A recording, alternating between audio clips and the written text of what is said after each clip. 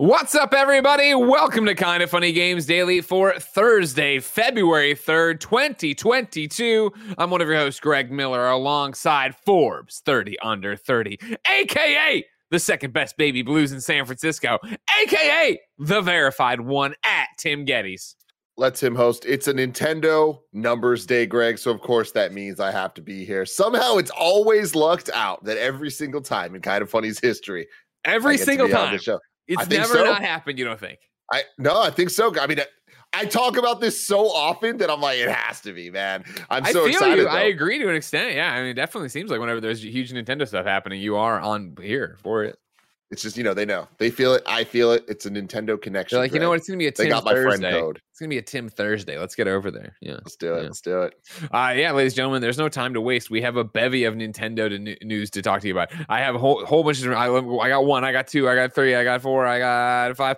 I got 6 Nintendo stories to start. Wow. 6 a plumber's Nintendo stories dozen. to start. You say a Bowser's dozen? I said plumbers. Oh, okay. Bowser's would have been a better play, I think, on the Baker's thing, but I appreciate plumbers either way. So start your Roper Report. Let's get into it because this, of course, is Kinda Funny Games Daily. Each and every weekday on a variety of platforms, we run you through the nerdy video game news you need to know about. If you like that, be part of the show at patreon.com/kindafunnygames. Over on patreon.com/kindafunnygames, you can write in to be part of the show. You can get the show ad-free. You can get the show with the exclusive post show we do each and every weekday. Of course, you get very similar benefits for all the other Kinda Funny Games content. Stuff like P.S. I Love You XOXO, the Kinda Funny Xcast, and of course the Kinda Funny Games Cast, where you could go get watching live as we record those shows. You could get the Games Cast post show where I always win at Bless Who or whatever weird game Blessing likes to bring and everybody gets mad at me. It's a great time. It's all. I hate Wombo Combo, and I still dominated it last time around. You know what I mean? And the best, Janet tried to step up, and I was like, let's go. And we went a few rounds. And how did it end? I won, of course. I was going to maybe not spoil it for you. I want to fucking spoil it for you. I always win. I'm Greg Miller. However, if you don't want to give any money to winners like me on patreon.com/kindafunnygames, no big deal. Of course, you can get every episode of Kinda Funny Games Daily for free. You can be live watching as we record it on twitch.tv/kindafunnygames, just like Disruptoid is, Xander21899 is, and Lexi Gunner are. If you're watching live, you have a special job. Go to kindafunny.com/you're wrong and tell us what we screw up as we screw it up so we can set the record straight for everybody watching later on youtube.com/kindafunnygames, roosterteeth.com, and listening on podcast services around the globe each and every weekday. If you need an extra way to support us, why don't you use our Epic Creator Code? If you go on the Epic Game Store, you can put in the word Kinda Funny as your Epic Creator Code. That would get us a little bit of a kickback when you buy some of the stuff there. You might say, hey, Greg, I don't play any of those PC games. I play on my Switch, my PlayStation, my Xbox. Well, if you're playing Fortnite, Rocket League, or anything like that, you can use the Epic Creator Code Kinda Funny there too, and it really helps us out. Mm-hmm. Housekeeping for you. There's a brand new episode of the Kinda Funny podcast up. It is the Coelho cut of Kevin falling in his backyard. Of course, you've probably all seen the clip. I shouldn't say the clip because there's multiple clips now of multiple days. But the most recent clip of Kevin just biting it as hard as possible in his backyard while Cecil watched in horror. You can now see the uncut footage as he goes down. And let me tell you, you think you've seen it all. When you see the extended version of it, it is so much worse than you would expect. There are multiple points of impact. It's the thing for me where that morning, Kevin said it happened again. I was like, what? He's like, I fell in the backyard. And I was like, oh, and we all remember the first clip of him, falling, trying to run back up for the Twitch thing. There's a great TikTok up at Kinda Funny Games of him falling for a million different reasons, including Tim's hype hat, which I was very happy, and my own baby, I guess, Benjamin. And so I was like, oh, okay. And then when the clip got posted, just the clip, the way, the violent nature in which he goes down and he lands, and like there's so much room for his back and head to go back, and then the cut. I was like, oh, this only gets worse. And so I can't, I still haven't seen it. I of course had to step in for a Blessing yesterday who lost power because him and Michael Hyam can't pay a bill. And so now I know. Now I can go in well rested and watch the clip myself. I'm excited for it. Thank you to our Patreon producers who can pay a bill. Gordon McGuire, James Davis, a.k.a. at James Davis Makes, Pranksky, Manny, the Bagel Boy Sanchez, and Blackjack. Today we're brought to you by DoorDash, but we'll tell you about that later. For now, let's begin the show with what is and forever will be the Roper Report. Time for some news. 10 items on the Roper Report. A Bowser's dozen. Nailed the Barrett. Good job, CEO Junior. As I said, ladies and gentlemen, it is a Nintendo news day. Nintendo financials are out. There's a call about it. So we have a million different things to go. We will start with the biggest headline for you, Tim. Number one, the Nintendo Switch passes 100 million sold. This is Mike Minotti, the Games Beat hottie. Nintendo revealed during its latest financial report that lifetime sales for Switch are at 103.54 million as of December 31st. Not only does this pass the 100 million milestone, but it also beats the Wii's 101.63 million consoles sold. Originally launching on March 3rd, 2017, Switch still has no successor in sight, so it should continue to sell. Major games, including Splatoon 3 and the sequel to The Legend of Zelda Breath of the Wild, are on the horizon. However, Switch still has a ways to go if it wants to top Nintendo's best-selling console ever, the portable Nintendo DS. It sold over 154.02 million units. Game Boy is next on Switch's agenda, which, according to Nintendo, sold 118.69 million units. Nintendo, however, is cheating by combining the sales of the Game Boy and Game Boy Color. Timothy Robert Geddes, you, of course, are Mr. Nintendo around here. How are you feeling about passing that 100 million sold mark? I mean, it's insane. Last time we talked about this, we said that it was inevitable. This was going to happen. I think last time we talked, we said it was going to cross the Wii, which it just did. And I think that we were saying that it would not quite yet pass the Game Boy and Game Boy Color. And yeah, they still have a ways to go for that. I think a lot of that has to do with supply less than it does actual demand for the Nintendo Switch itself. So it's interesting to look at it now. The number one console above the ones you named, PlayStation 2, at over 155. So that, I think, is the big question of, at the end of the day, will the Switch cross that number? Because I think it easily is going to do more than the PS4 at 116, more than the Game Boy and Game Boy Color at 118. Once we get into that DS and PS2 era of the 154 plus, that's the big question. That's rare, right? I mean, that's absolutely insanity, but I think it's going to happen. And I think it's going to happen because they're saying this, we're halfway through Switch's life cycle. I think number two on the road for a report. Let's bring that into the conversation. All right, we're going to go to Bloomberg, where Takashi Mochizuki says, or is talking about Nintendo cutting the Switch outlet for this year, but talking about how long the life cycle is going to be. Nintendo cut its sales outlook for the second quarter in a row as console makers grapple with chronic chip shortage that is likely to continue this year. The Kyoto-based company now expects to sell 23 million Switch units in the fiscal year ending March, down from the previous 24 million. It sold 18.95 million consoles over the past 9 months, a 21% drop from the same period of a year earlier, and said challenges around semiconductors and shipping may persist. Console makers have been struggling at the back of the line for semiconductors since the start of the pandemic, with compatriot Sony Group Corp cutting more than 3 million from its PlayStation 5 sales forecast when it reported earnings a day ahead of Nintendo. PS5 shipping costs have grown so high that the company is expecting higher profit because of the reduced number of sales this year. That's crazy. Back to Nintendo, though. The $350 OLED model of the Nintendo's handheld hybrid Switch, released in October, has also been hard to find in stores, suggesting the company could have sold more units if they were able to get them out to retail shelves. Component makers and logistics providers say they don't see signs of the jam coming to an end this year. Now, jumping a bit, I've jumped around this whole article, by the way. Obviously, go support Takashi and Bloomberg over there. However, back to the actual a quote they're pulling out here, right? Quote, Switch is just in the middle of its life cycle, and the momentum going forward this year is good, Nintendo said on a call at the earnings report. The Switch is ready to break a pattern of our past consoles that saw momentum weakening in their 6th year on the market and grow further, end quote. I want to pull in some context from Billy Gibbons over at GameSpot, who wrote about this, citing the Bloomberg article, but added this. Nintendo consoles have typically been released 5 or 6 years apart. So the Switch, which initially launched in 2017, is closing in on what would typically be considered its final years. It's unknown in Furukawa, this is Nintendo, remarks indicating longer than usual wait to release new hardware, or if he's simply promising to continue supporting the Switch well into the next console's life cycle. Tim, the quote is, Switch is just in the middle of its life cycle, and the momentum going into this year is good. Switch is in the middle of its life cycle. What does that mean to you?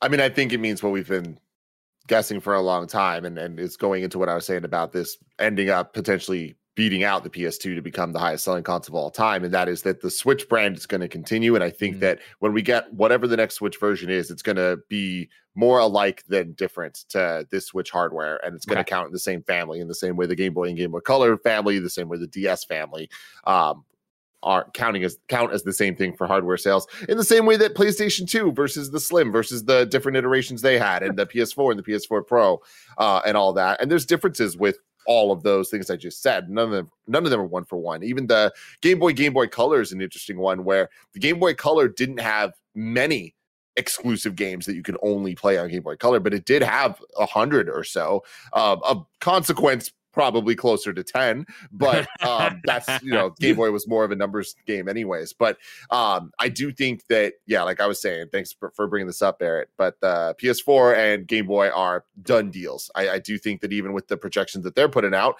that they're going to cross that by next year, right? And I think that their projections are lower than what's actually going to sell.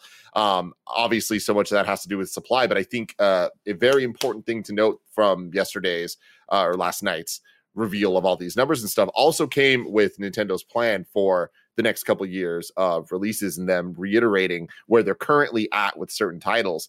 And some interesting things to note there. We got Kirby's Forgotten Land, March 25th. We got Advance Wars 1 and 2 Reboot Camp, Spring 2022. Splatoon 3, still 2022. Mario Rabbids Sparks of Hope, still 2022. Bayonetta 3, still being called 2022. The sequel to The Legend of Zelda Breath of the Wild, still set for 2022. Bullshit. They're saying it. I know they're saying it. They're trying to do that to pad their pockets with the investors. That ain't happening. I think Zelda's more likely than Bayonetta. I'm going to be honest there. Padding their pockets or without stuff, though, Greg. Metroid Prime 4 still on the list. TBA on that one, but it's there. Yeah. So they're still working on it. They're still acting like it's a thing. And I think that's an interesting thing to bring up because of what we're going to end up talking about a little later, I think, when we start getting into the actual sales numbers of games themselves. Oh, okay. I can bring that in right here if you'd like. Let's if you want. it. Number 3 on the Roper Report, ladies and gentlemen, we have the top 10 Switch games of all time. And guess what? Shockingly, it's still dominated by Mario Kart. We go to GameSpot, where Eddie Macko writes, as part of Nintendo's latest earnings release, the company updated its list of the best-selling Nintendo Switch games of all time. And Mario Kart 8 is still on top by a good margin.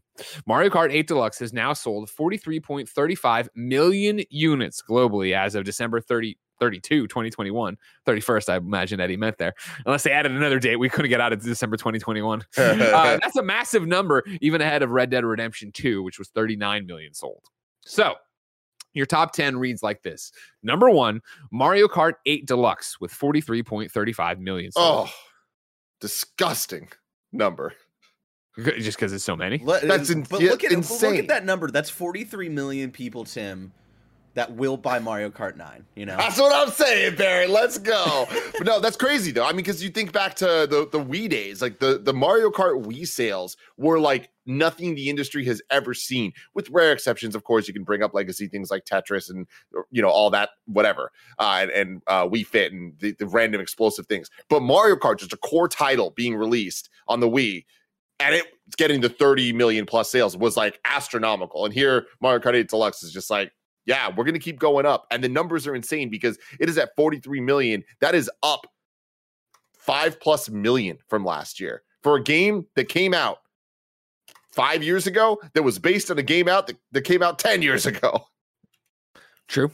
Yeah, but it was a great game. All right. And Deluxe included all the stuff we love. So don't get all crazy about it. All right. Don't get. Ooh. And let me get through the top 10 before we get into this. You're in there dissecting it up. You're cutting it up like a kid who can't wait to eat this roast beef mom just pulled out of the oven. Number 2.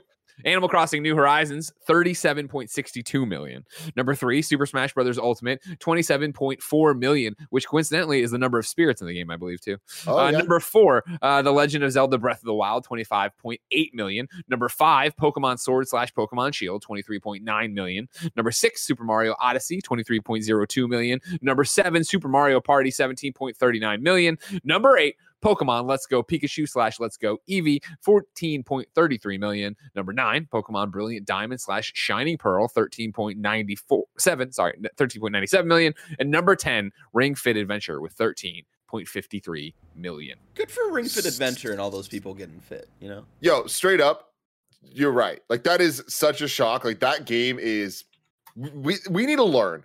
You can't discount people wanting to get fit. Gamers wanted to get fit. All we want is an easy, fun way not to be fat. And everybody keeps saying they have the answer, and then we do it. And after a while, like, no, this still sucks. Working out still sucks, you know? Yeah. But, I mean, hey, Nintendo got a lock on that shit, man. Like, these are insane sales. Like, to be in the top 10 best-selling games on the Switch, a console that is known for ridiculously high sales numbers for games, that is a insane achievement for Ring Fit Adventure. So shout out to them. Going up a little bit more from that, Pokemon Brilliant Diamond and Shining Pearl. Greg, let's put some context on that. Please That game came out last month or 2 months ago. 3 months ago at this point, I think. Okay, times, you know. I was like, wait, that was longer than that. I remember. Still 3 months and 13 came out million? in November. In November. That's well, I mean, if you want context, that I mean, look at this. You got 3 Pokemon on there, right? At number 5, number 8, and number 9. And guess what, ladies and gentlemen? I'm going to bring it in right now, Tim. I'm going to bring it in right now. All right. Pokemon Legends. Why not? Because I want to clarify what I was saying real quick. This sales numbers for 1 month, November to December. Fair.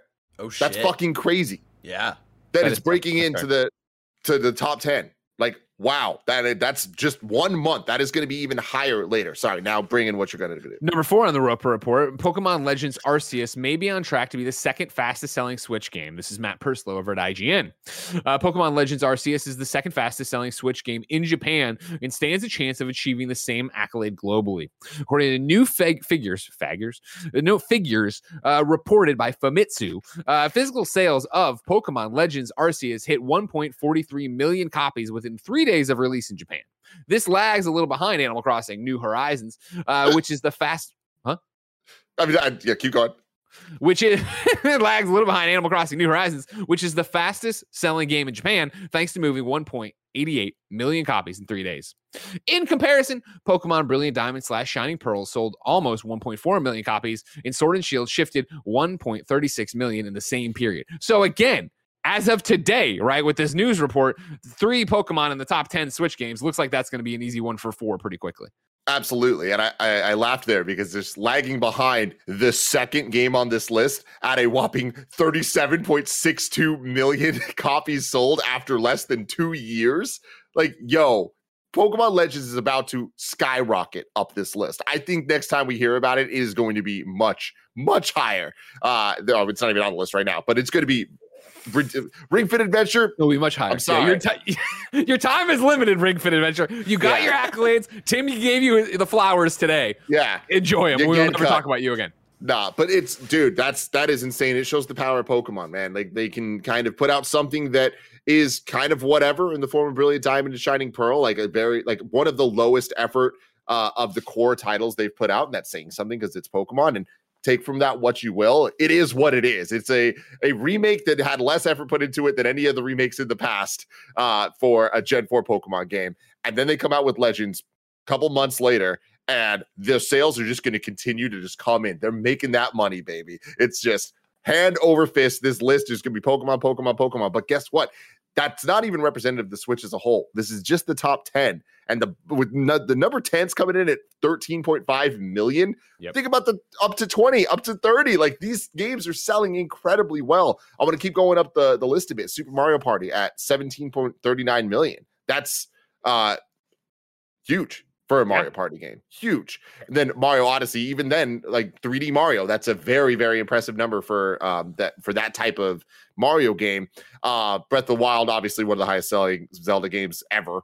Smash Ultimate, 27.4 million. So Smash Ultimate is the highest selling fighting game of all time already. And it's just going to continue to keep growing from there, because just like Mario Kart, Smash has that kind of legacy interest where people buying Switches that don't have one yet are gonna buy Smash Brothers. They're gonna buy Mario. Question for you then, and I hear you and I agree with you and I understand all this. I'm not surprised by any stretch of the imagination. Kart, obviously amazing. Animal Crossing, obviously amazing. We've lived through. I guess actually all these games are amazing. This isn't me talking about quality. Are you surprised? I guess if I'm glancing at this after, all these years since 2017 and all the conversations and all the people who have bought Switches that I would know, I would have thought maybe Zelda's on top of Smash. And I know that Smash is so big with the hardcore audience, don't get me wrong, and I know it's the best-selling fighting game of all time. I know all this stuff. I'm not taking away from Smash. It's just the fact that with Legend of Zelda Breath of the Wild being a launch game for the Switch, and that for the longest time seeing like that was the combo wombo you bought, right? You buy a Switch, you're buying Breath of the Wild with it at launch. I'm surprised that Smash was able to get over it, I guess. Maybe not, but it's just one of those, that would have been a toss-up for me. But that's like a hard, like in the past especially, right? Like, you know, Zelda is usually critically acclaimed and loved, but like isn't it like on the lower end of like usually like what those games bring in sales wise? Like this is like fucking impressive in the grander context of Zelda as a franchise. 100%. I'm not taking away from that. I'm aware of that figure too. I'm just saying from living it and the amount of people a lot of people that I tell to buy a Switch and tell them to get Zelda, or that, hey, I have a Switch. Oh, I'm still playing Breath of the Wild. And I'm like, you're not a Breath of the Wild player. But that's the thing is you need to tell them to get Zelda. You don't need to tell them to get Smash Brothers. Gotcha. And I think that's kind of the difference in Smash and Mario Kart. There's just this like party vibe to it that people are just like, oh, I'm getting a Nintendo. What are the Nintendo games I need? And those games just have such legacy in a way that Zelda has that too. But Zelda kind of has that othering element to it where it's like, oh, that's for real gamers. You know what I mean? And like just the to actually have the numbers for context here, like the second highest selling behind Breath of the Wild, which Breath of the Wild's at 27.5 million, right? The second highest is Ocarina. 25.8 is what's on here for what Nintendo released. Then Ocarina is at 13. Shit, fuck yeah, okay. Okay, you know what I mean? And then after that, Link's Awakening at 11, and then it just goes 7, 5. You know what I mean? Like it starts dropping pretty quickly. We're still talking about millions of copies sold, and the context of what that means, especially in those time frames for video games, is very different than what it means for a system that has 100+ million units out in the wild, right? For people to buy. So all that's different, but the facts are people are buying Nintendo games more than they ever have, and they already used to buy them a lot. So that's crazy. But with Smash, I saw Daniel Ahmad on Twitter put out something interesting. So Smash Ultimate is the highest selling fighting game of all time, but Mortal Kombat is still the highest selling franchise of all time. Granted, way more entries and whatever, but that doesn't matter. This is how we count it. Currently, Mortal Kombat's at 75 million. Tekken is at 53. Street Fighter is at 47. Smash Brothers is at 69, baby. They're coming up. So, but the thing is, Mortal Kombat's going to continue to put out new titles and sell millions at a time. So I think that's going to keep bumping up. But I want to keep an eye on Smash Ultimate here because in this last year, they went up from 25.7 to 27.4. Like that, they're still selling millions of copies a year for a game that's been out multiple years now. Moving on up from that, we have Animal Crossing 37 million, up from 34. That as well, right? Its second year of release, selling 4 million new copies is incredible. When you compare that to the amount it sold in year one, not as impressive, but still, we're talking about 4 million copies of a game sold in 1 year, the second year of release. That is more than most games will ever even get close to touching. In terms of sales, like exclusive or not. And then getting up to Mario Kart 8, this is the craziest one, is it is now how many years on the market, and it is up 5 million copies still in 1 year. Like that number to me blows my mind. Absolutely. It's Greg frozen. Yep. It looks like it. I just blew his fucking mind with those I know. numbers. He is stunned. Impressive. He is, some would say, flabbergasted. Now, let me ask a question. Can Greg Miller pay his electrical bills? I don't know, man.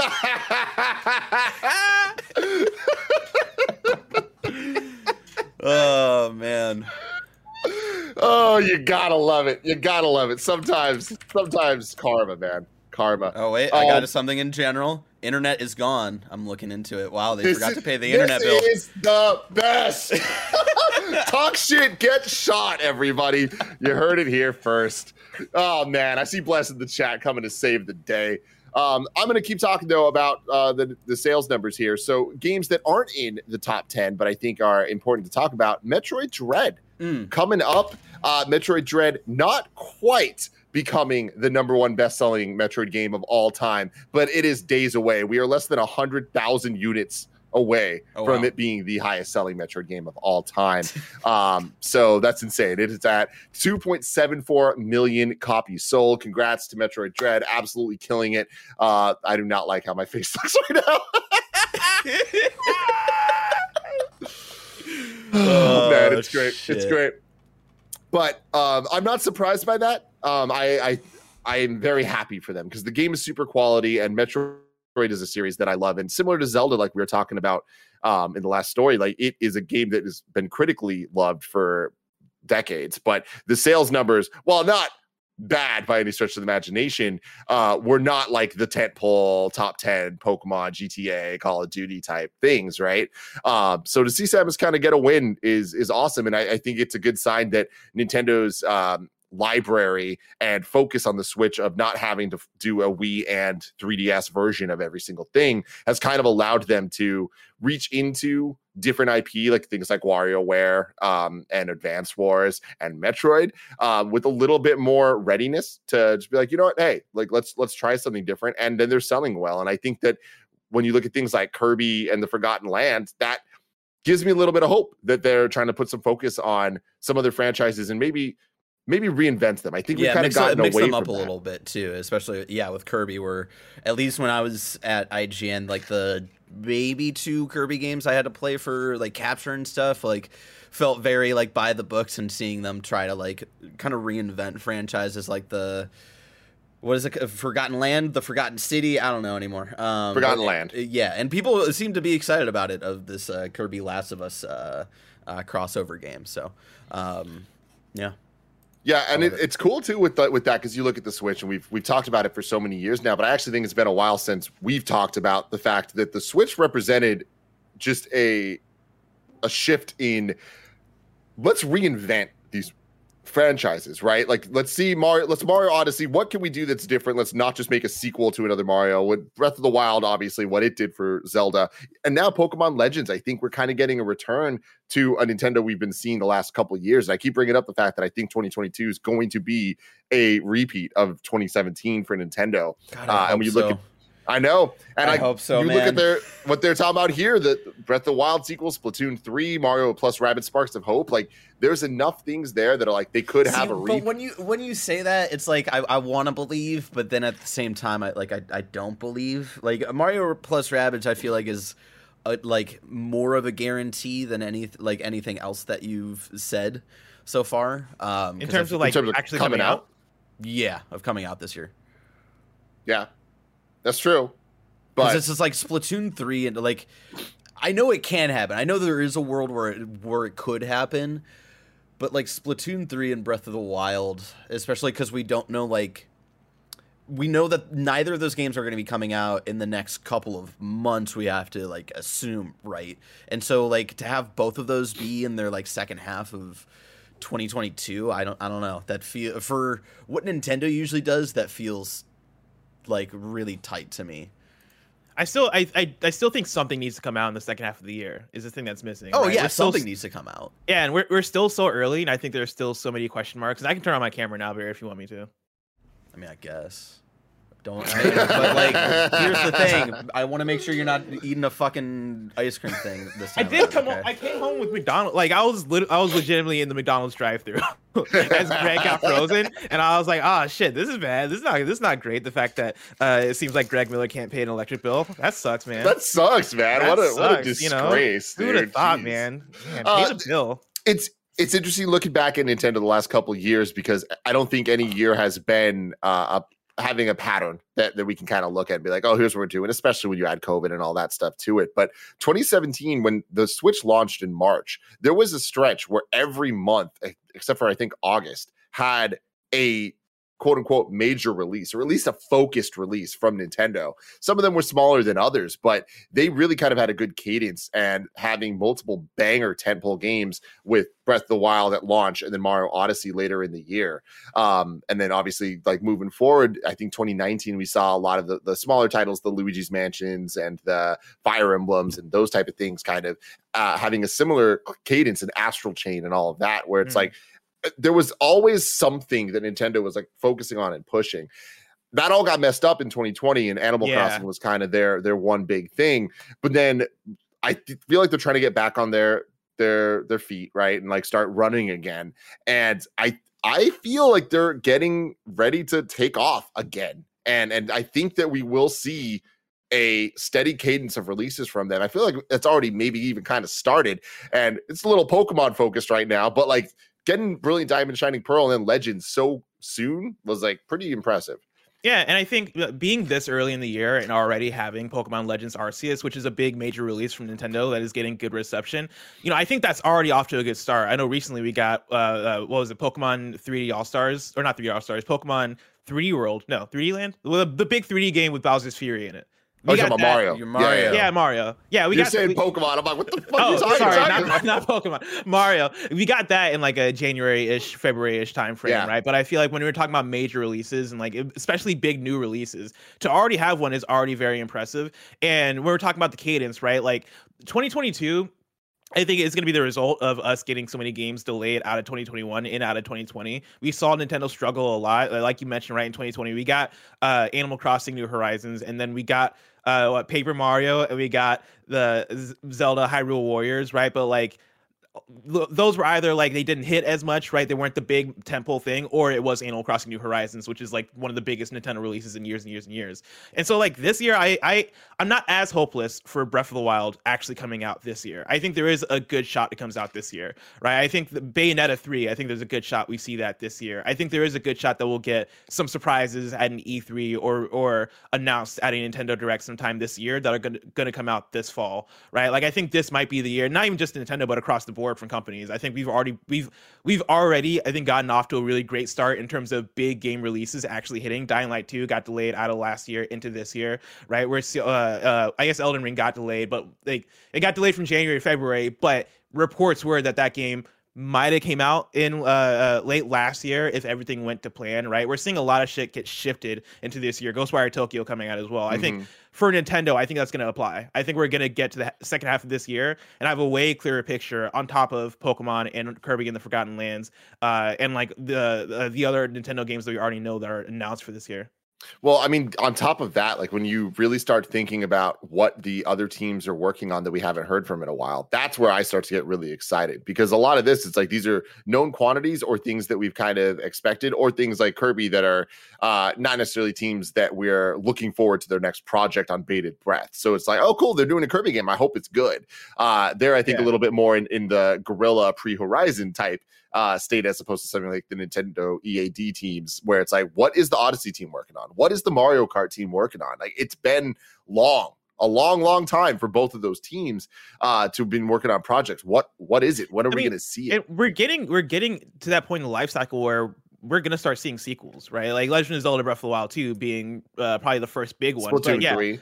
And Splatoon 3 being another one, but I also do, expect a Mario Odyssey 2 or some kind of big follow-up to 3D Mario, whether that be Odyssey 2 or another big idea for Mario. I think we are going to start seeing those repeats or those second entries from that 2017, 2018 years of Switch. And so I think, no pun intended, good things are on the horizon. Yeah, absolutely. Very exciting stuff. But let's move on to some more Nintendo stories. Also from the Bloomberg report, don't look for any acquisitions. Nintendo chief Furukawa said in November that the company plans to spend up to 100 billion yen to strengthen its game development arsenal with a focus on promoting organic growth. On Thursday, he reiterated that Nintendo plans no change in its investment policy, though he also said that the company isn't against acquisitions if those are necessary. Our brand was built upon products crafted with dedication by our employees, and having a large number of people who don't possess Nintendo DNA in our group would not be a plus to the company. Not a surprise, right? Like this is the type of thing where you look at Nintendo and they've always kind of really done their own thing and went to the beat of their own drum, and they focus on their IP and very strategic partnerships when it comes to third parties and the type of games that they want to support on their platforms. The one thing for me, and somebody can you wrong me on this, because at this point they might have already done it, but a company that I'm surprised Nintendo hasn't acquired yet is Grezzo. Which is their kind of port. It's their Blue Point, essentially. Like they're the ones that did the ports for the 3DS Zelda games. But at this point, they might have already bought them, and I'm just forgetting. But like those are the type of acquisitions that I think make sense, because the Nintendo DNA is there. They've already kind of proven it, and we've seen that with Nintendo over the last couple decades, where they'll have these teams that kind of work on their projects or ports or elements of different games, and then they eventually get brought in to just be official Nintendo teams. And Nintendo's funny because it's not like Xbox Game Studios where we can name all of them, and PlayStation having its PlayStation Studios, you can name all of them. It's like Nintendo EAD Group 1, Nintendo EAD Yeah, group too. it's like they're all Nintendo, and then you'll have some groups here and there that are studios under Nintendo. But even Retro, right? Like that's a studio that like I'm not surprised that they're not acquired, but at the same time, I could see them being acquired because they've worked with Nintendo for so long and have made successful Nintendo second titles. party. Yeah, like they're a second party, quote unquote, studio. It's funny. I read this and I think of Nintendo as that meme of like somebody who's minding their own business. Meanwhile, there's two people that are fighting back and forth in the background, right? Where Sony and Microsoft are kind of having that back and forth of acquisitions and trying to figure out like what those acquisitions mean to them. Sony acquiring Bungie to figure out what multiplayer means to them so they can stay competitive. Microsoft acquiring Activision Blizzard so they can obtain those IPs and those teams and stay competitive and really own that space. Whereas Nintendo, we talk about it with the Switch sales, right? Over 100 million Switches sold. Switch is on track to outsell the PS4. Nintendo does not need to worry about anything going on outside. The only reason I could see Nintendo acquiring a company would be if maybe a company that they really like working with is under threat of either going down or being acquired by another company. I think that would be the only reason why Nintendo would want to actually acquire a studio. Other than that, it very much seems like Nintendo is kind of like stepped to the side of like this big console acquisition war and doesn't really need to pay attention to it, which I think for them is a really good place to be. And they're able to do that because they're Nintendo and they're not necessarily known for like, they don't have that same reliance on third parties and big outside of Nintendo releases the way that both Sony and Microsoft do. Yeah. So I'm looking at the wiki for the Nintendo team. So Retro is owned by them now. Okay. So they have Retro. They have Next Level Games, which the Mario Strikers games back in the day. Also Luigi's Mansion 3 most recently. The ND Cube team that's known for the Wii Party series, but then also a lot of the Game Boy Advance titles that we all know and love, like the F-Zeros and stuff. Monolith Soft that does a lot of their JRPG stuff with the Xeno series and all that. Then we have all the research and development teams, the NTD, NEAD, all that stuff. There's a ton of teams, but it's just interesting that Nintendo does shit different, right? When it comes to how they play the stuff. And Grezzo not on the list, so we'll see how it shakes out. Again, not too surprised about this, but I do think that at some point the question becomes like, who is going to try to buy Nintendo, and how ridiculous is that news story going to be? I don't think it's going to happen. I was going to say, do you think that's ever going to happen? I think inevitably it's going to have to. I don't think it's going to happen in the next 5 years, but I do think that inevitably it will happen. I think that there will be attempts, and I think we're going to hear about those attempts. And I don't know if it's going to be in an official capacity or if it's going to be some he said she said shit. Yeah, but it's like going to be a great week of Kind of Funny Games daily. I'll tell you what. Could you imagine? I could not wait to read that Jason Schreier article. By the way, Tim, Chad is letting you know that someone is at my front door. Yeah.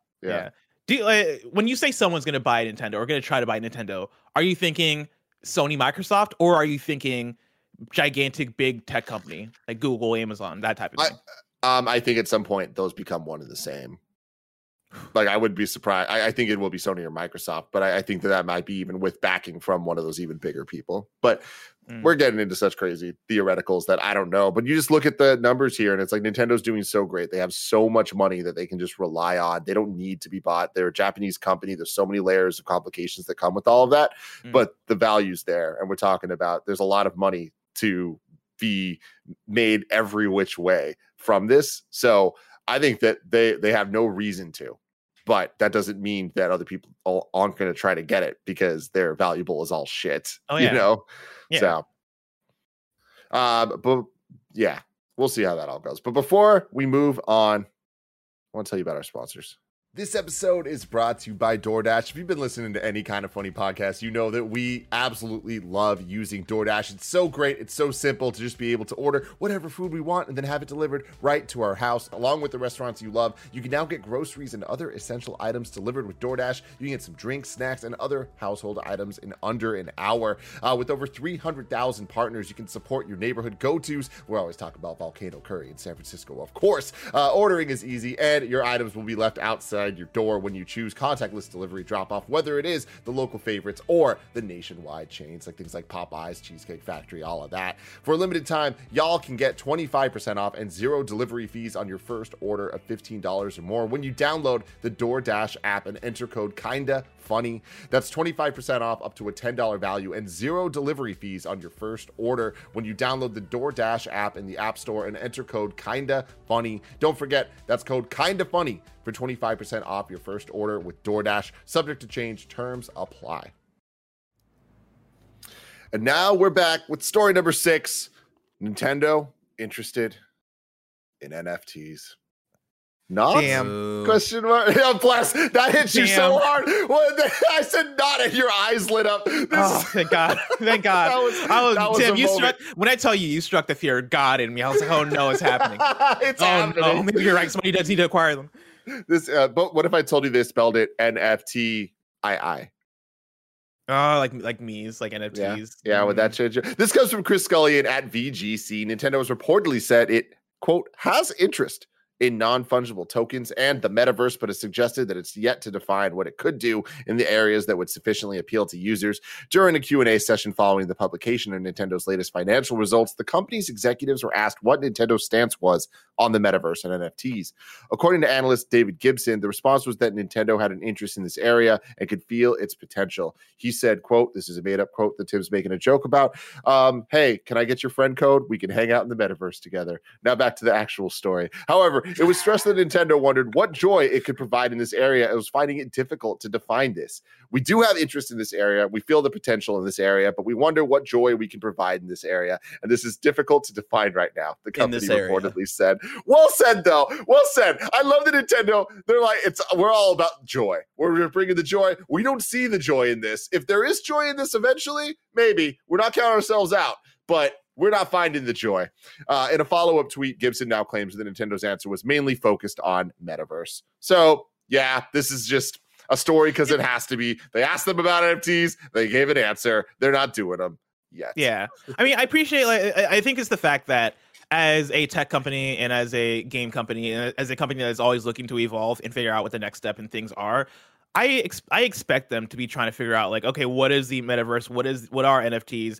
Do we use them? How do we use them? Like, these are questions that are okay to ask. I think it is like, what is the answer to those questions? And with NFTs right now, at least you hope the answer is no, unless you figured out some extraordinary thing to do with them that it actually is going to be fun and actually is going to be good for the final product, right? Like, them leaning out of NFTs makes sense, right? And it's a good thing. Them trying to figure out what their place is in the metaverse. Again, it's a thing where Nintendo is a company that I kind of trust when it comes to how do we take this piece of technology and make a good product out of it, make a fun game out of it, make a fun experience out of it. And like, I know the metaverse, I feel like at this point means so many things to so many different people and like has kind of a wide definition in terms of what the fuck it is. But if we're talking about the metaverse as like a space to exist in, and like whether that be like a social space or something that is like persistent where you can hang out with friends or do whatever, right? I feel like Wii U kind of had that a little bit already in terms of like the Miiverse and all this stuff. And I can see Nintendo taking that and being like, cool, how do we make the Miiverse?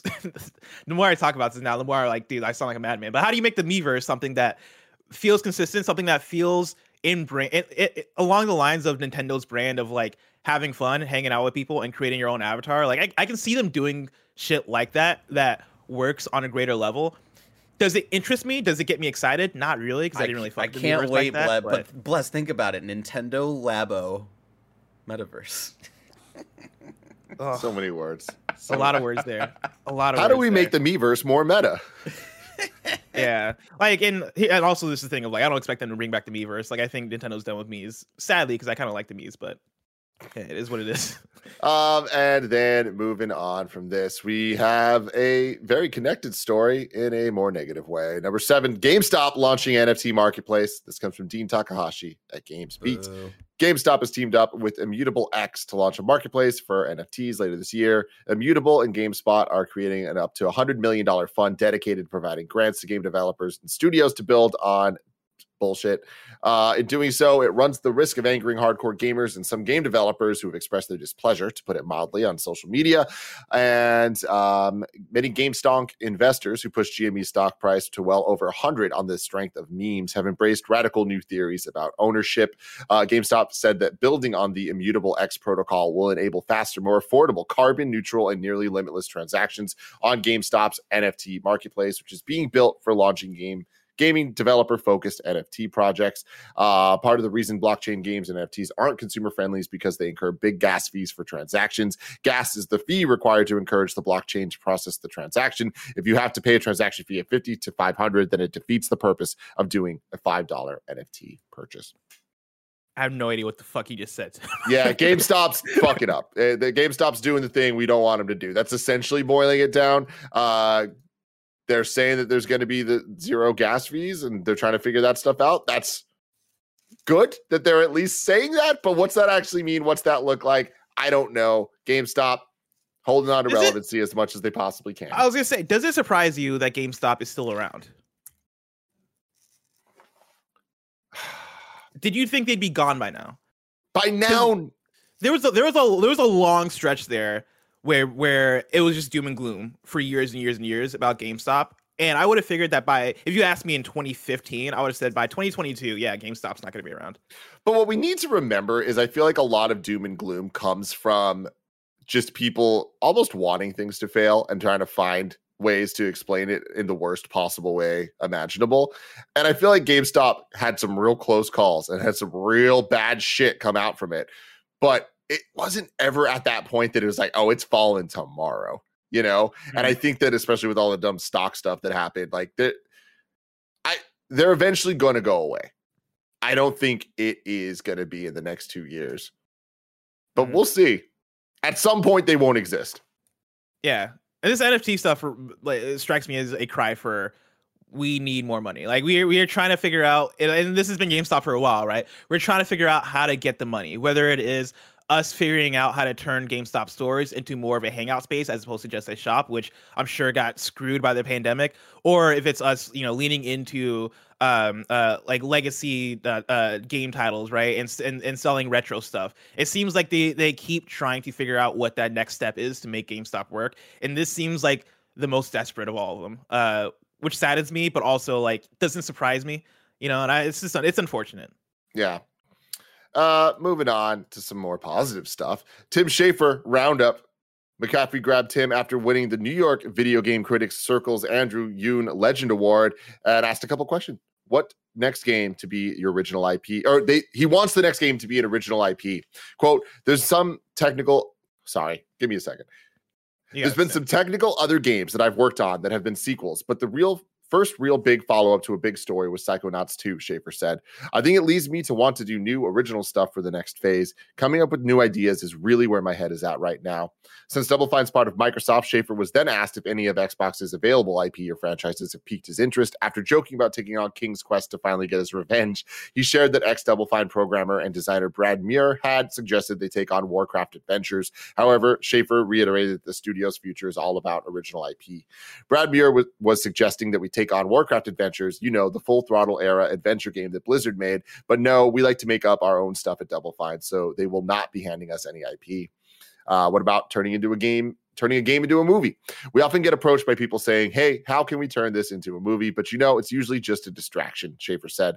I think games are what I really care about and what I like to make and what I think are interesting. It comes up every once in a while, but it's never turned into anything. I've had lots of free lunches out of Hollywood. Good for you, Tim. I love that.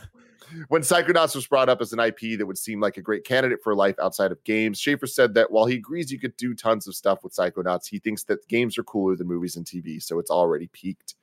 Classic Tim Schafer. You gotta love it. Congrats for the wins. How do you feel about that, Barrett? He's just an absolute king. I love Tim Schafer. He's the best. One of the most creative minds in the the industry. I'm excited for what the team comes up with next. Of course, like I had only gotten really into Psychonauts this last year. I'd never played the original before last year, and so I'm excited to see what other worlds they want to go to and what stories they have to tell. I'm always down to check it out. Double Fine doesn't always games don't always vibe with me, but they're always like a game that I want to pay attention to at least and see where they go with it. So yeah, I'm down for it. Shout out to Tim Schafer. Like Double Fine is a studio that I'm kind of with Barrett, where like some of the games will click for me, and then some of them won't click as hard. And for me, when I think of the Double Fine game I love, it's Broken Age, which was one of their, I guess not recent anymore because it was years and years ago. Like I probably know 2015-ish. it's weird how it feels like that just came out, but that game is old now. But that's a point and click adventure game, right? Point and click being that I played it on PlayStation, so not literally, but it is a choose your own adventure game, right? Where it is a really cool art style, really cool story, and I'd love to see them revisit something like that. And like Double Fine as a studio is a studio that has that kind of range, right? Has the kind of artistic vision and weird, unique art direction. Barrett has it pulled up here, right? And like I think Broken Age maybe has one of my favorite art styles in a video game. Like it is an absolutely gorgeous game, absolutely unique story. And I love what he's saying here about wanting to make a new IP. And like it's interesting because Xbox Game Studios is a publisher now with so many different IPs, and I've been having conversations with Mike on streams and off stream about like, dude, yeah, like do you give somebody Crash or do you give somebody Spyro? Like if I'm Rare right now, right, and I'm working on Everwild and we're not having a great time making it because it's a struggle or we can't find the vision or whatever, do you then turn to look at the huge bag of IPs that Microsoft owns and goes, hey, what if we made a Spyro real quick? Maybe I'll turn the question to you, Tim. Like, you don't even have to take it from the Tim Schafer direction because it seems like he wants to do what he wants to do. But Tim, say that Microsoft brings you in, hires you, and they're like, Tim motherfucking Geddes, you're now the studio lead for Tim motherfucking Geddes Studio. Love it. You have all these IP. What game do you want to make? I mean, if it's Tim Geddes Studio, it's 100% Tony Hawk's Pro Skate or something or other. Over Crash. Yeah, we got a good Crash. We got a good Crash remake, and then we got a good Crash kart remake, and then we got a good Crash sequel. In my opinion, the best Crash game. So it's I'm happy with what we got at Crash. I would love a Crash 5. Crash 4 was fucking fantastic. But Tony Hawk's Pro Skater 1 and 2 remake was next level. They really fucking nailed it, and we didn't get anything new. So I would definitely want something new, and I would want it to be the team that made that one, Vicarious Visions, but they're gone. But more than that, like let Toys for Bob just do what they want to do. That's what I would want. Is I would want to go to them and be like, "Hey, Bob, Mr. Bob, what game do you want? Do you want to make a new Spyro? Do you want to make another Crash? What do you want to just do a new what IP? Toys do you want to play with? What toys do you want to play with, Bob?" And then let them go. Because I feel like that's really where the passion comes through. Like I think that when you look at Activision's teams, the Toys for Bob, the High Moon Studios, the Vicarious Visions, like that whole group, Beanox, like they have proven that they have talents and skills. They can be used in so many ways, including making Call of Duty maps. But the Crash remakes, and Crash 4 and Tony Hawk's Pro Skater remakes, those were good because those teams cared and wanted them to be what they were. They really gave a fuck and understood what they were working on, what it means. And it's not just, we're making a video game. It's like, yo, there's something with this IP. So let them do whatever the hell they want to do. Yeah, I think if Microsoft came to me and they were like, Bless, you now own Bless's best games, right? I have my own game studio and I pick an IP. I mean, I want to say Jet Force Gemini, even though I know that's not going to sell, right? I know people aren't going to buy Jet Force Gemini. That's just making it for myself. I'm like Tony Hawk also comes to mind. I might make Spyro because Spyro I feel like has been too dormant for too long. I know we got the Spyro remakes, but we've not gotten a good new Spyro game in such a long time. And I know that there's a fan base out there that would appreciate like a good new Spyro game. I mean, there's no way that wasn't the plan. Yeah, a Spyro 4 was just looking at how they were releasing games and their cadence of just production schedules. Like Spyro 4, I guarantee was at least being worked on. Will we ever see it? I'm starting to doubt that based on how they've shuffled the teams around. But I don't know. Anything can happen these days. But let's move on to story number 9. Ollie Ollie World review round up on Metacritic right now as of 8:30 a.m. It's at an 85. IGN gave it a 9. Cam Shea saying, Radlandia may seem like an offbeat location for a skating game, but in reality, it's a wonderfully eclectic reflection of what OlliOlli World itself is trying to be. In this vibrant place, skating is an obsession and an escape. Whether you're wall riding through a forest or grinding across an incredibly industrial factoryscape, its gameplay has enough depth to challenge hardcore players to master its level-long combos, but it's also a smooth and exciting ride for novices, backed by characters that are quirky and passionate. These elements ring true in every facet of its design, from the more forgiving approach to basic gameplay through the new mechanics and refinements that make the skill ceiling higher than ever. OlliOlli World is a fantastic evolution of what was already outstanding in the series. Now, Tim, can I stop you right there? Yes, you can. I just got a call on my phone. Greg Miller, what's up? Hi, Blessing. How are you? I'm doing good. Now stop there. Barrett, can you hear Greg? I can. Okay. Greg, continue. What's up? Bless, I just wanted to call, say I apologize for some of the things I said about you on the show earlier. I was making light of some stuff. Turns out it can happen to anybody. It's just can happen to anybody, and I apologize. Forgetting to pay your electric bill can happen to anybody. Hold on. Barrett said that forgetting to pay your electric bill can happen to anybody, which I agree with. That goes all ways. You never know. That bill comes through. You forget to check the mail, and the bill comes due. You're ahead of it. You think you've done it already? You know what I mean? I got to pay this every month. That seems like a racket. Yeah, like who decided every month? It's right. like, well, what do you expect from us as human beings? You know how many bills we have that are monthly? It's like, yo, let's crank these things up to yearly, because it's kind of ridiculous to have so many responsibilities that you got to fulfill monthly. That's only 30 days. Just take the money automatically. You know what I mean? Why do you need? Just tell me. Just take it. I use the electricity. Take it. That's what I'm saying. Greg. I appreciate the apology. We're on the same page. No problem. I accept it. Have fun in the dark. GameSpot gave it a 9, saying there's still so much to OlliOlli World that can always leave a course to try something else for a while before coming back. That freedom to just leave a problem and tackle it again later, or to shut off the point scoring part of your brain and get into the flow, is what makes OlliOlli World so endearing. Game Informer gave it an 8. This comes from Blake Hester, saying, all in all, I really enjoyed my time with OlliOlli World. It's a gorgeous and goofy game that onboards new players well, while also giving veterans plenty of challenge. Barrett, you've been playing this as well, right? I have. I've been playing for like the last week or so. It's been kind of like my game in between all of the other millions of games, because there's so many fucking games out here. But it's my kind of like, I just want to turn my brain off and just skate. And I did not really vibe with the first two OlliOlli games. And yeah, this one just really grabbed me. I love the vibe, the kind of like the different art direction they went with. The soundtrack is really fun. The creative character is like really, really in depth, and you can like really get fun with it. And yeah, just like the skating mechanics are really fun. Kind of like one of those like simple to learn but difficult to master situations that gets you really addicted into like just doing runs over and over again and like repeating levels to either like improve your overall like level score or to do like other like little side objectives and stuff. There's a lot of replay value in it. I think it's the perfect game of like, if you're not in the mood for like a big, like, you're laying down, you want to play something, but you don't want to like get into a story or anything, and you just want to kind of like tune out to TV or something in the background, just play something. I think this is the perfect game to kind of have that for.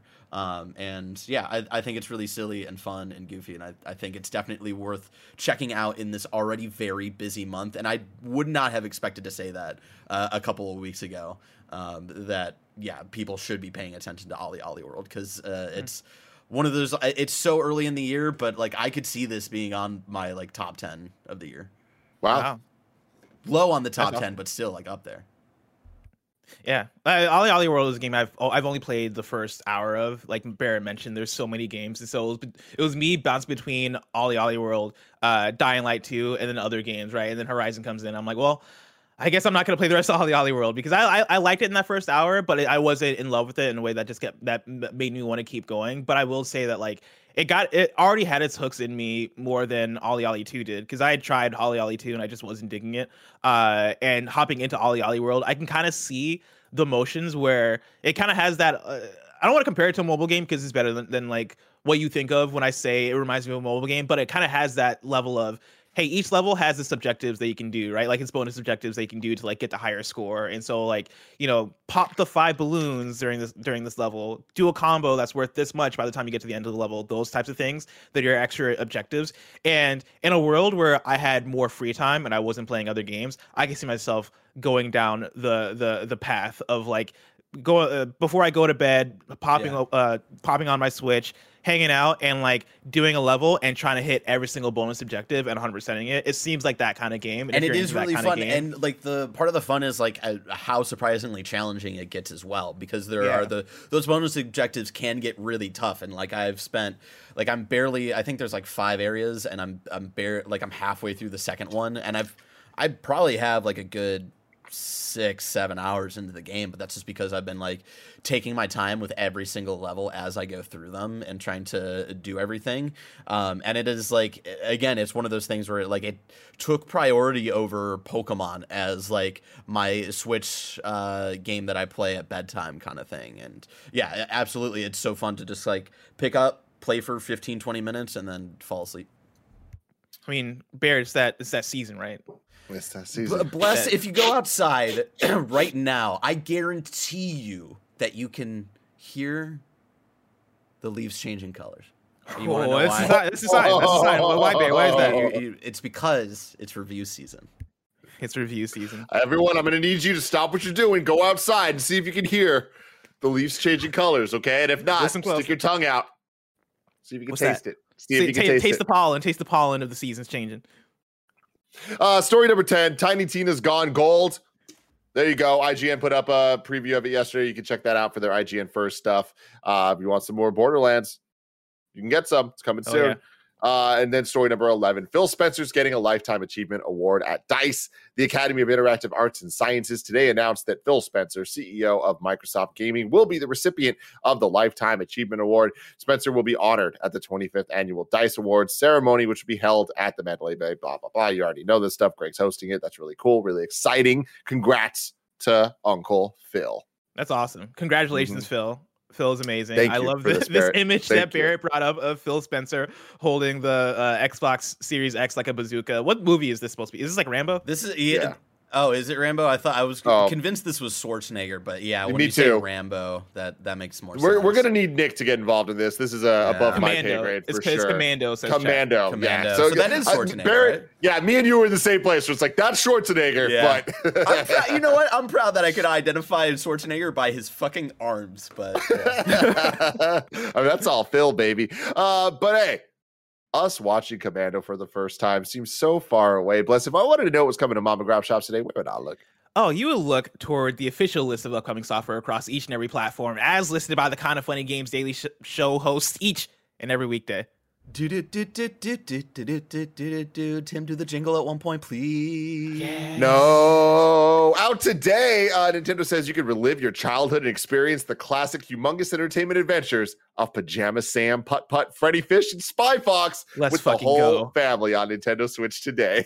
I so badly want to hit up Mike and be like, yo, I know we playing Familiar Rising Revengeance. What if you played some Spy Fox on stream? You know, let's take a trip down memory lane and play some Spy Fox. Shout out to that. I want to see more of this, honestly. Like old ass educational computer games coming to Nintendo Switch. That's fantastic.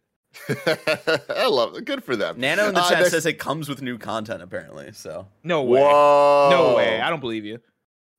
That's crazy. That is fantastic. Sherlock Holmes Crimes and Punishment on Switch, The 100-Year Kingdom on Switch and PC, 1cc Game Shump Collection, the fuck, on Switch, Food Delivery Battle on Switch, Draw a Stick Man, Epic on Switch, Super Shadow Break Showdown, Ninja vs. the Three Kaijus on Switch, Phlegathon on Switch, and this week brings a brand new power cruiser to GTA Online, the Western Reaver. It's now available to purchase. New dates for you. Polygon says Silk Sonic is bringing its brand of R&B to Fortnite. Bruno Mars and Anderson .Paak, the musical duo. We'll get in-game skins as part of the Icon series, as well as a few other cosmetics and a new radio station to listen to while you drive around the island. All of Silk Sonic's items will arrive on February 10th. Roman mechanics. I want a campaign to get Gunner in Fortnite. All right, we got to be pushing P in Fortnite chat. All right, let's all tweet at Epic. Let them know that we want Gunner in Fortnite. Isn't that right, Roger? Pushing P. Push and P. Push and Also, P. this is Rover- gameplay for Draw a Stickman Epic. Love it. Freaking love it. Rover Mechanic Simulator's coming into Switch February 18th. Claustrophobia, February 10th to Steam. Mago, the Villain's Burger, a free prologue of their retro 2D platformer Mago. It's coming to Steam on February 7th. Knoll, the Mortal Fate is releasing on Switch on February 10th. Deals of the day. You can choose your battles wisely this weekend in free play days on Xbox. Naruto to Boruto, Shinobi Striker, Bad Note Jotun Edition, and Greek Memories of Azure are all available this weekend for Xbox Live Gold and Xbox Game Pass Ultimate members to play from February 3rd until 6th, the 6th at midnight. Now it's time for your wrong. We killed it. We corrected ourselves for the things we got wrong here. Yeah, this looks like also we caught. Good work, Tim. Yeah, we nailed it. Nothing went wrong this episode at all. Flawless victory. Tomorrow's hosts are Greg Miller and Married to the Game's Gabe Patillo. I mean, That's maybe. gonna be fun. Maybe. Maybe. You know? Maybe. We'll see if Greg, what else? Actually pays his electric bill, Jesus. What do you think Greg's doing right now? You think he's just sitting in the dark staring at a wall?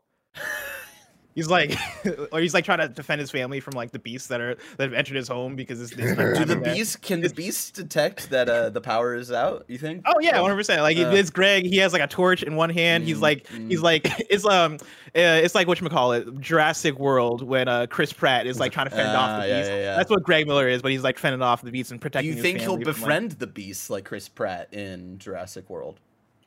I hope Greg does not befriend any beasts. We don't need that in our lives.